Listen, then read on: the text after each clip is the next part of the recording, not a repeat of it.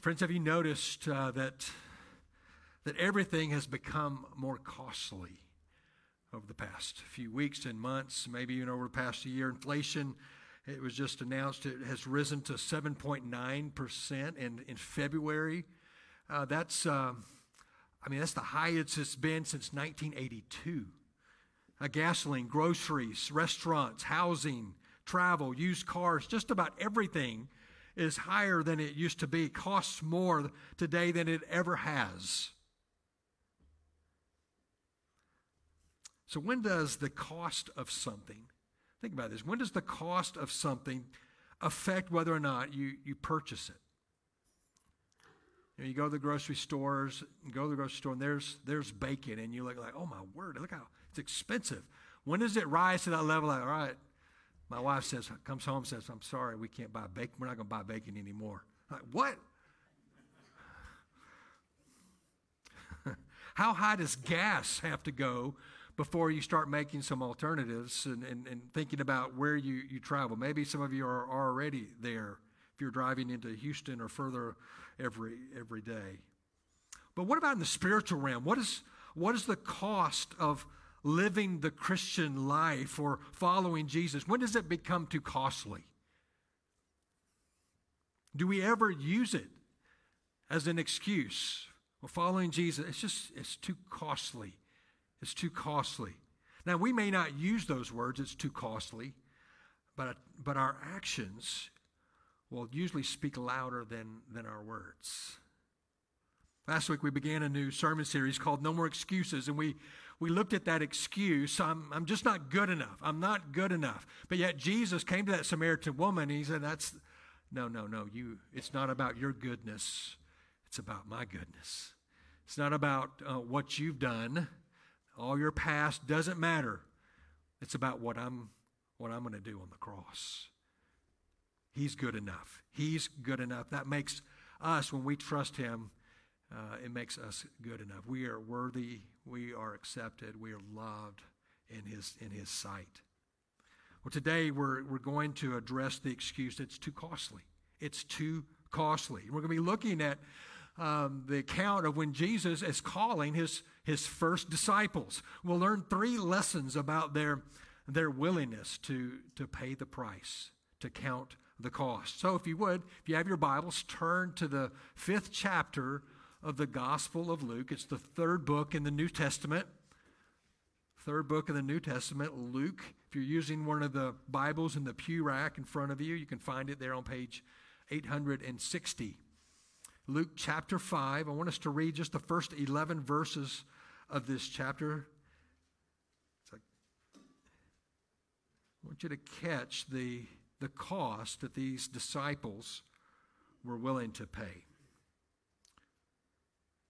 Luke chapter 5, beginning verse 1. On one occasion, while the crowd was pressing in on him, speaking of Jesus, to hear the word of God, he was standing by the lake of Gennesaret, or the Sea of Galilee. And he saw 2 boats by the lake, but the fishermen had gone out of them and were washing their nets.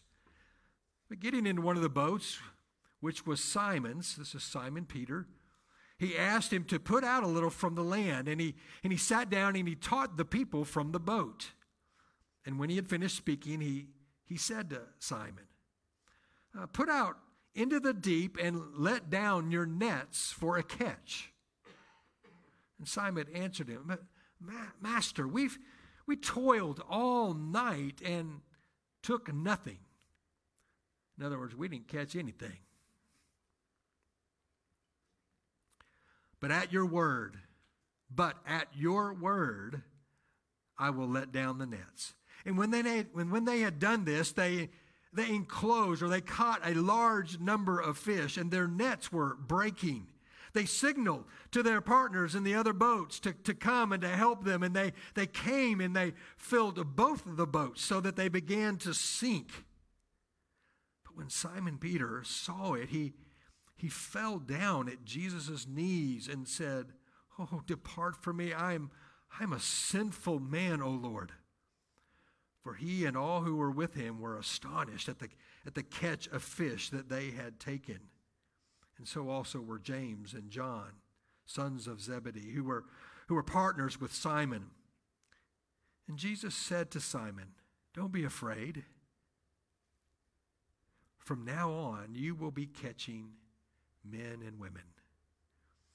And when they had brought their boats to land, they left everything. They left everything and followed him. I think from this passage we can see three lessons from our disciples. First, obeying Jesus is costly yet rewarding. Second, submitting to Jesus is costly yet freeing. And lastly, following Jesus is costly yet fulfilling. But let me try to set the stage. Here. It's the beginning of Jesus' public ministry. He begins in his hometown of Nazareth. You had, remember, Judea, Samaria, and Galilee. Nazareth is in the northern parts, right in Galilee. And Jesus is starting to teach there, but they reject his teaching. In fact, they hate it so much they seek to kill him. And Jesus makes his way out of there, and he moves up to Capernaum. It's there on the Sea of Galilee. It's a little bit north of Nazareth, and he's teaching and performing miracles, and the people, they witness Jesus doing all these miracles, and he even cast out a demon in a man, and they began to see this Jesus has power and authority. There's something unique and special about this man. He goes into the home of a man. You read about this in chapter 4 of Luke. He goes in the home of a man named Simon Peter, the one that we just read about. And there his mother-in-law is ill. She has a very high fever, and Jesus heals her right there. Soon people are coming to him from everywhere to be healed. Everywhere. This crowd's coming in. And in chapter 4, the scripture says that Jesus took the time and he heals every one of them. He heals them all.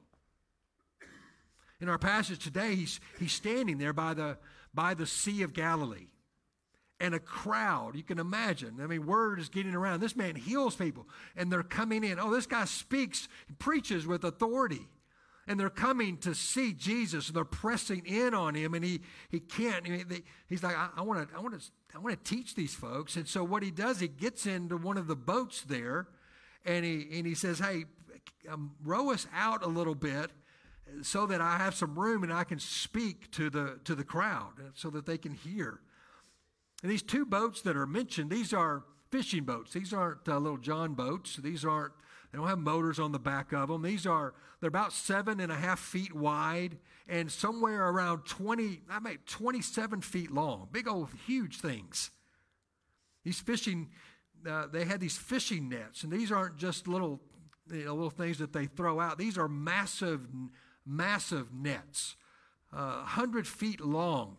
They had weights, big heavy weights on the bottom of them, and they had floats on the top. These nets had 3 different layers, and they were impressive nets for the time. They weighed a massive amount. So you can imagine these guys, they had been fishing all night long. And they get out there and they have to row out, and they've got one guy, and he's putting lifting these heavy nets over, and they're spreading them out in a semicircle, and then they make some noise. They try to drive the fish into the nets. Then they have to lift these nets up into the boat, and they take the fish out. But this night they didn't catch anything there, so all right, hey, let's go on down a little further. Then they do it again all night long. All night long, this is going on. So when Jesus finishes teaching, he tells Simon, "Hey, I know you're done for the night. The nets are here drying, but hey, I want you to put out to sea and to put the nets out again." I mean, can you imagine? Here's our first lesson. You see it there. Obeying Jesus is costly, yet rewarding. It's hugely rewarding. So Simon and his companions, these guys they're like Doug, professional fishermen. I mean, they know where, fish are like 100% of the fish are about 10% of the water. Isn't that about right? You know, you don't just go out. These guys know how to fish. That's what they do for a living. Jesus, here he is a carpenter. He's coming along and he's giving them fishing advice. Fishing advice. It'd be like me telling Doug, hey, come on, hey, why don't you use this rig? And he'd be like, no. Put some bacon on it. Just rub some bacon on it. That'll bring them in. With Jesus, he's telling them to go gather their nets that are already, again, they're drying on the shore. They've already cleaned them, gotten the soot and the seaweed, all that stuff off of them, and they're drying on the shore. He said, hey, go get them, load them into the boat. I want you to row out into the deep waters and cast your nets here during the midday when the fish are not present. That's what Jesus is basically saying. And again, they'd fished all night. They are exhausted. They are ready for a good breakfast and bed. All right? You can empathize with Simon when he says there in verse 5. If you just read it says, Master, we've toiled all night and took nothing. I think it was more like, Master, I think we've toiled all night long. I mean, we are worn out. There's no fish. There are no fish. I mean, trust me, I've been doing this a long time. There are no fish, and especially at this time of day, there's no fish to be had. But it's the next sentence, I think that's just stunning. Stunning. He says, hey, Master, we've toiled all night, took nothing, but at your word, I will let down the nets. To obey the words of Jesus is costly. It is costly. What Jesus was asking them to do seemed vain and futile. Peter could have just said, we're hungry. We're tired. The nets are already clean. They're drying. We've finished this whole area. We fished it all. There are no fish. They've gone, I don't know, they've gone somewhere. There's some other part of the sea. They're not here. They are not here. But Simon's response was one grounded in trust.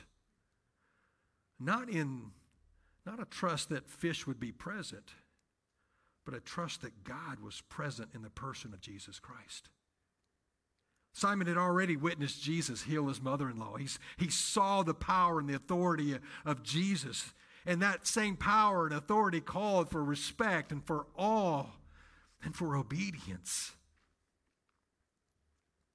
In the first chapter of the book of John, Jesus is connected to the Word of God. In fact, it says, in the beginning was the Word, and the Word was with God, and the Word was God. And the Word became flesh. That's Jesus. The Word became flesh, and He dwelt among us. We've seen His glory as of the only Son from the Father, full of grace and truth. The Word was Jesus. He is the Word. God reveals Himself both through His Word, and through His Son, who is the Word. To believe and receive and obey God is to believe, receive, and obey the Word. To believe, receive, and obey Jesus is to believe and receive and obey the Word. So friends, this book, it's not just a book. This is God's personal word to you and me. These are His words, His promises, His commands to us. It's His love story to us. And it's perfectly sufficient. It's all that we need for life, for faith, for ministry. This is all we need. 2 Timothy 3:16 and 17, beautiful verse, says, all Scripture, the Word of God, is breathed out. It is spoken out by God and is profitable for teaching, for reproof, for correction, training in righteousness, that the man or woman of God may be complete, equipped for every good work. This Bible, this word from God will give you everything that you need. It is our life. It is our hope. It's our guidebook. The word is worthy of our devotion, our commitment, and our obedience. And following and obeying the word, it's not easy. It's not easy. I know it. And think about a few of the things that the word calls us to do. Here's just a few of them. Love your enemies. Take up your cross daily. Huh? Take up your cross. Take up your death instrument, right? Die to self. Love your neighbor as yourself. Consider others more important than yourself. Do not be conformed to this world, but be transformed by the renewal of your mind. That's not easy. Pray without ceasing. Cast all your anxieties on Jesus. Why? Because he cares for you. Forgive as the Lord has forgiven you. These are not easy. These are not easy. And these are just a few. They can be very costly. You know, if I were to ask you, how many of us could be spending a little bit more time in the Word? I mean, I'd raise my hand. Probably all of us. Yeah, we all need to spend a little bit more time in the Word. Let me get real practical with this. This coming week, let me ask you just to pick a time. Pick a time when you know that you can spend about 15 minutes with the Lord. Maybe you already do that, but if not, I want to challenge us all to find that 15-minute spot. Just 15 minutes. And we have 7 days in the week. How about just 5? So 5 days, 15 minutes to just spend in the Word, reading the Word. And then here's what we'll do. I'm going to do it. I want you to do it with me. Let's pick the book of James. James is in the New Testament. Pick the book of James. There's 5 chapters in it. And it's full of just commands and promises, very practical things. 5 chapters. Each chapter's pretty short. You can read it in about 10 minutes. So here's what you do. Whatever day it is, 15 minutes, start off. We're going to do it this week. James, and we're going to start off with chapter 1. Just read it. Spend some time reading it. And as you read the chapter, I want you to think about these questions. 3 things. Very simple. First, is there a sin, as I read this, is there some sin that I need to avoid or confess? As you read through there, like, boy, there's times when I'm reading like, that's me. And I need to just confess it. Lord, I need your help. God, forgive me for that. Is there a sin that I need to avoid or confess? Then second, is there a promise? Is there a promise I need to claim? The Bible's filled with promises, and you're going to see some in James. You're like, that's for me. That's a promise. And God, when God promises something, he always delivers. Is there a promise you need to claim? And then thirdly, is there a command to obey? So a sin to avoid or confess, a promise to claim. Is there a command that I need to obey? So as you're reading, you're thinking through that. You're looking into the Word, and just maybe you don't understand it all, but you're like, there it is. And then when you finish reading and answering those questions, just pray and thank God for his Word. Ask him to give you the grace to obey and to live out what you've just read. And I promise you, you're going to be encouraged. So James, we're going to do it. James this week, right? And I'd love to hear some stories from you. Send me a text. Send me an email. Grab me. Like, hey, guess what I saw in James? Guess what I experienced this week? Man, I encountered Jesus, and he called me to this through his Word. You see, obeying the Word or obeying Jesus, it's costly, but that's not all. It's costly, yet it's rewarding. When you obey Jesus, it comes with reward. Simon obeyed Jesus' word, and he cast out his nets.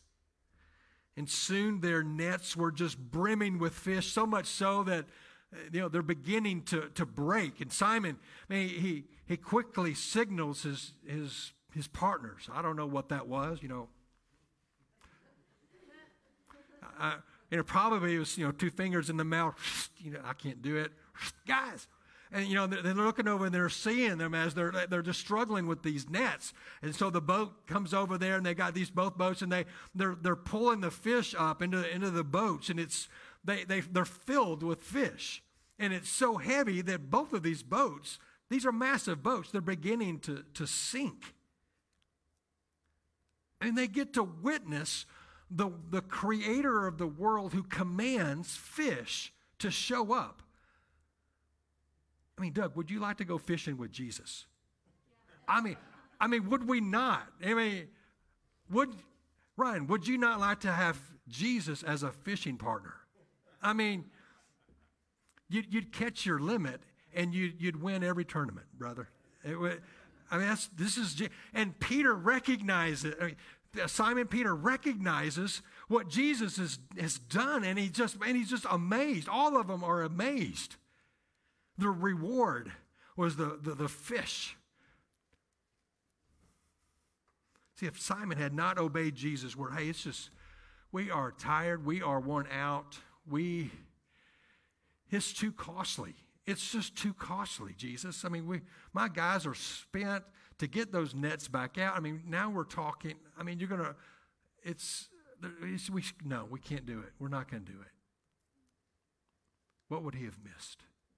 He would have missed Jesus performing an incredible, he'd have missed the reward found in Christ. As I read earlier, the Word of God, it teaches, it reproves, it corrects, it trains us for right living. It helps us to become more like Jesus. That's the reward as we spend time obeying God's Word, as we get into it and we're letting it marinate and change us and transform us. We become like Jesus. What a reward. It fills us with joy, gives us hope, helps us endure, gives us wisdom, and guides us in everyday life. And I mean, I could just go on and on and on. The rewards of obeying Jesus, the rewards of obeying his word are endless. But not only is obeying Jesus costly yet rewarding, submitting to Jesus is costly yet freeing. This is our second lesson. Submitting to Jesus is costly yet freeing. You know, when Peter saw the miracle of the fish, it says he fell at Jesus' knees. It doesn't tell us if he got into the shore and fell at his feet or if he's just right there in the boat with him. But bottom line is he sees what Jesus has done, and he realizes he's standing in the presence not of a man. I mean, yeah, a man, but it's a man who is uniquely divine. He's standing really in the presence of God. And he says, "Depart from me, for I am a sinful man. I'm a sinful man, O Lord." You know, see, kneeling was a symbol of submission. And in verse 5, Simon, if you look back, he calls Jesus master, or the word there could be like boss. All right, boss, sure, we'll do this. But now notice the change. He doesn't call him master. "Depart from me, for I'm a sinful man, O Lord." And all throughout Luke, that Lord is oftentimes connected with God, Lord God.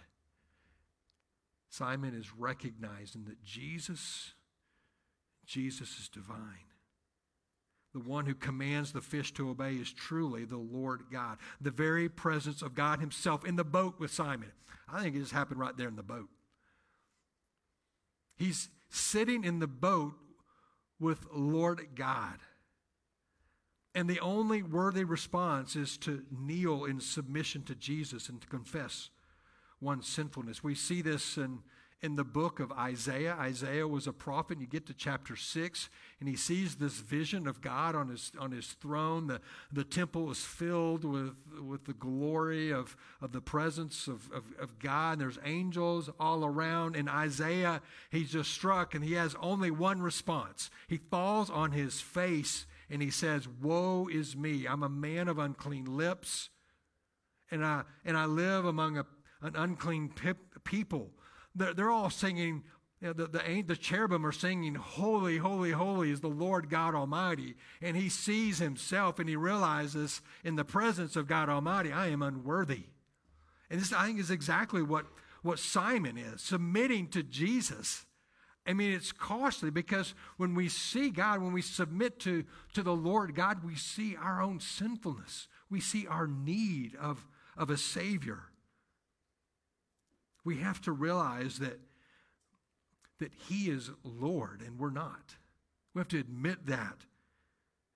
And we have to We have to ride shotgun. I loved when we used to, my boys, we'd go out to the car. I had the two boys, and it'd be whoever could say shotgun, first. We all need to be saying, for some reason we want to get on the wheel. Jesus, you take shotgun. I mean, it's just what we do. I got this. I know where we're going. This is my trip. When we need to say shotgun, Jesus, you've got the wheel, and I'm going with you. Wherever you lead, I'm following you. For those of you who may not call yourself a Christian, the first step is to recognize Jesus as Lord and confess your need of his forgiveness. That's the first step. There's no specific prayer that the Bible tells us to pray, and there's no sinner's prayer in the Bible. But oftentimes we come to him in prayer. We might simply call out to him and something like this: Jesus, today I recognize that for the first time you are the Son of God. You are God's Son. You lived a perfect life, went to a cross to pay for my sin, rose from the dead in victory over sin and death, and are alive today. I confess my sin to you and ask you to forgive me and to make me whole. And now I submit my life to you. I want to follow you all the days of my life. Come into my life as Lord and Savior. If your heart resonates with that prayer, or if you just simply want to know maybe what does it look like to follow Jesus, to submit to Jesus as Lord, friend, just come talk to me after the service. We've tried to make it even easier. You can text First Connect 9400, no 94,000, 94000. Text, and I think option 3, more information, and then you could just put some information, and I'll reach out to you. We'll set up a time. Love to talk to you more about it. For others, this next step is to submitting to Jesus might be baptism. You've waited and you think, I can't do that. It's just too embarrassing, or I can't do believer's baptism. I just can't do it. I don't want to do it. Why not? Why not? Yeah, it may be costly. It may be costly. But submitting to Jesus, it's freeing. It might be the most freeing thing that you do. For others, submitting to Jesus may be committing to this church family. Our mission statement is to connect people to Christ, community, and cause. If you haven't begun our Connect track, we want to see you connected. We want to see you connected to Christ. We want to encourage you to begin attending maybe about the Connect 101 class. We had one last Sunday. We do it the first Sunday of every month. Come be a part of that. Our next one, again, will be in August. No, not August, April. Also, you've heard me say it again and again, but joining a life group. It's a place where submitting to Jesus is lived out in relationship with other folks. We need each other. We need people to help us in that. I lead a group of our seasoned adults, right? Once a month we gather together. It's a sweet time. We've been walking through the book of Daniel. We dig into the Word. We talk about how to apply it. We all need each other. Join a life group. Submitting to Jesus is costly, but it's freeing. Submission to Jesus, it doesn't bind us to rules and regulations. Rather, it frees us by immersing us in his grace. It immerses us into his unmerited, undeserved favor and love. So Simon, he kneels before Jesus. He's filled with fear. Here's God here. This one who can perform these kinds of miracles. He just bows before him. I'm not worthy of you. I'm a sinner. Go away from me. But at the end of verse 10, notice what Jesus says. He says, don't be afraid. And he's not just talking about his fear. He's not just talking about his fear there. There's a little bit of that, but he's saying, hey, don't worry about your sin. You submit to me. That's the first step. Your sin through me, my life, my future gift on the cross, My forgiveness is going to free you from that sin. Don't be afraid. That guilt, that shame, the fear and despair. John 8:36 says, so if the Son sets you free, you will be free indeed. It is for freedom that Jesus sets us free. Galatians 5:1. In Christ, we have been set free from sin, from our guilt, from shame, from fear, from despair. We are free indeed. Peter experienced it, that moment there in the boat, submitting to Jesus. It's costly, but it is freeing. Lastly, following Jesus is costly, yet fulfilling. So Jesus, what he's doing here, he's calling Simon, and he's calling James and John, his partners there, to follow him on one of the greatest adventures of life. Their livelihood had been catching fish. Now Jesus turns and he says, all right, you're not going to be catching fish anymore. I've got something bigger for you. You're going to be catching people. You're going to be catching people. Just as Jesus went about bringing healing to the broken and needy, now Simon and John and James and the other disciples, they're going to be bringing the healing of Jesus to the broken and needy. Just as Jesus went about proclaiming the transformation and the hope found in belonging to the kingdom of God, so too were his followers to proclaim the kingdom, to share the good news of hope of the gospel found in Christ. And this last verse of our passage shows us the cost of following Jesus. Did you catch what it said? And when they had brought their boats to land, they left everything and followed him. If you're a fisherman and you've got 2 boats full of fish, I mean, there's a lot of money in that. This is their livelihood. And they walk away. They're like, all right, maybe the crowd's there, and like, hey, help yourself to the fish. They leave their boats. They leave everything. Their family, their friends, everything. Their comforts, they give it all up. Jesus says in Luke 9:23, if anyone would come after me, if anyone wants to follow me, let him deny himself, take up his cross, and come and follow me. Deny himself, take up your cross, and follow me. So is following Jesus, does it require us to give up everything?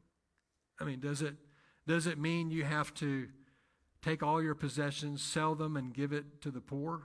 Does it mean you have to quit your job and go to Africa as a missionary? Now, maybe, but that's not what Jesus is talking about here. What it means is that we, in a sense, we reorient our lives around the mission of God. The mission of God becomes the center point of our life. Whether you're a fisherman, a school teacher, a plant worker, an engineer, a homemaker, an electrician, a nurse, whatever you do, God has placed you there as a missionary, the Bible calls us ambassadors, representatives of God, to put on display His glory and His work, sharing and showing the good news of hope to those around us, those who without Christ will and if they perish will be in an endless, awful place the Bible calls hell. We're all fishers of people. And this is the great cause that we mention in our mission statement. We exist as a church to connect people to Christ, to community, and to cause. It's the most fulfilling thing that we can do as believers, to get engaged with, to be on mission with God. As followers of Jesus, we are to introduce people to Jesus and the good news that He came to save sinners. And we can all do this. We just have to get out of our comfort zones. We need that chair back up here, right? We need to get out of our comfort zones. We can do this. You can do this. We have to take a bit of a risk when we share Jesus with others. Following Jesus, I mean, it is costly. Yet it is the most fulfilling thing that we can ever do. You know, March 27, Ryan mentioned it. You've been hearing it. It's in your worship guide. We're having what we're calling Vision Sunday. A Vision Sunday. We've been talking about this really internally, calling it kind of a relaunch. It's a day when we put a stake in the ground and we say that it's a new day. We celebrate what God's done in the past, but it's a new day for us here at First. I'll be sharing a vision of what we believe God is calling us to be and what we want to look like in the days ahead, what we're dreaming and believing and praying and asking God to do in us and through us. It's going to be an exciting, encouraging day. It's going to be fun. We're going to have, again, food. Come for 9:30, we're going to have breakfast burritos, and I think all our life groups are bringing stuff, and we're going to eat all day, just basically. So we're going to start off in there, and then we're going to gather together in our life groups and celebrate together and the relationships that we have. Then we're going to gather in here for time of just exciting worship, just coming before the Lord, and I'll be sharing vision. Then afterwards, we're going to just have a lot of fun, enjoy some more great food, barbecue, bouncies, and the first maybe annual cornhole tournament. Find you a good partner and get ready for that. We'll have some gift prizes to Red River Cantina. Friend, I want you to invite your friends. Invite your friends. This is a great day to invite them. Hey, come and see what's going on at First. It's a new day for us. I want you to invite those who maybe have even been burned by the church. They've been hurt by the church. And our community is filled with folks like that. Hey, come on. Would you come with me? Give it another shot. Give it another shot. I want you to invite those who don't have a church home or maybe not even call themselves Christian. This is one of the ways that we follow Jesus, by inviting people to connect with him. Grab some of the little business cards on the way out. I mean, and just pass them out. I keep these. I got them in my car everywhere I go. I'm just handing them out. This one, you can grab any of them. We got a couple different kinds out there. Love our city, serve our city. As our community has all the information. And just, man, hey, next Sunday or on the 27th, we're having a Vision Sunday, a lot of food, fun. Just, hey, would you be my guest? Hand them one of those. Just do that. This is about following Jesus. Following Jesus. We've been praying and asking God to do far more abundantly than all we ask or even think, according to the power that's at work within us. So let's lay it out there. Let's just lay it out there. Let's go for it. Trust him. Trust God to do some amazing things in our lives, and in the lives of others. And I tell you, when we see God working in the lives of others, it's truly the most fulfilling thing that we can experience on the earth. I mean, we were eating crawfish last night. Man, wasn't that good? Man, it was just great. It had been a while since I'd done crawfish. I had to get a little tutored in it. But after I got pretty good, kind of popping them out, and I did not suck it. But that's, I'm not quite there yet. But I had a conversation with someone that has, they're not a member of our church, but they've been attending, and she came up and she's like, you know what, tell me how to plug. What does it look like for us to plug into this church? And the more we talked and shared. She's like, you know what, I don't think I've ever made a commitment to Christ. We talked about baptism, and so I'm going out to hopefully this week, Lord willing, to go out to their house and share Jesus, and Lord willing, the Lord will bring them into this family to grow up in him and to get on mission for God. That is exciting. I mean, I left there last night. I was telling Andy, I was like, man, I'm just pumped. And I tell you, when we see more and more and more, and you know what they told me? And I'm going to put the Becks on the spot here a little bit. They say, we knew the Becks way back, and we knew their lives before Christ. And we have seen their lives since they've come to Christ. And it's like night and day. And she says to me, we want what's happened in their life to happen in our lives. I mean, praise God. And I'm telling you, we start seeing those and start hearing those kinds of stories on a regular basis. We're going to get pumped. We're going to get excited. It is so fulfilling. Following Jesus, it's costly. But friends, it is so fulfilling. This is who we are. This is what God has called us to be as his followers, as Christians. Yes, obeying Jesus is costly. Submitting to Jesus is costly. Following Jesus is costly. But as we do, friends, it is rewarding. It is freeing. It is fulfilling. Friends, we have no excuse. No more excuses.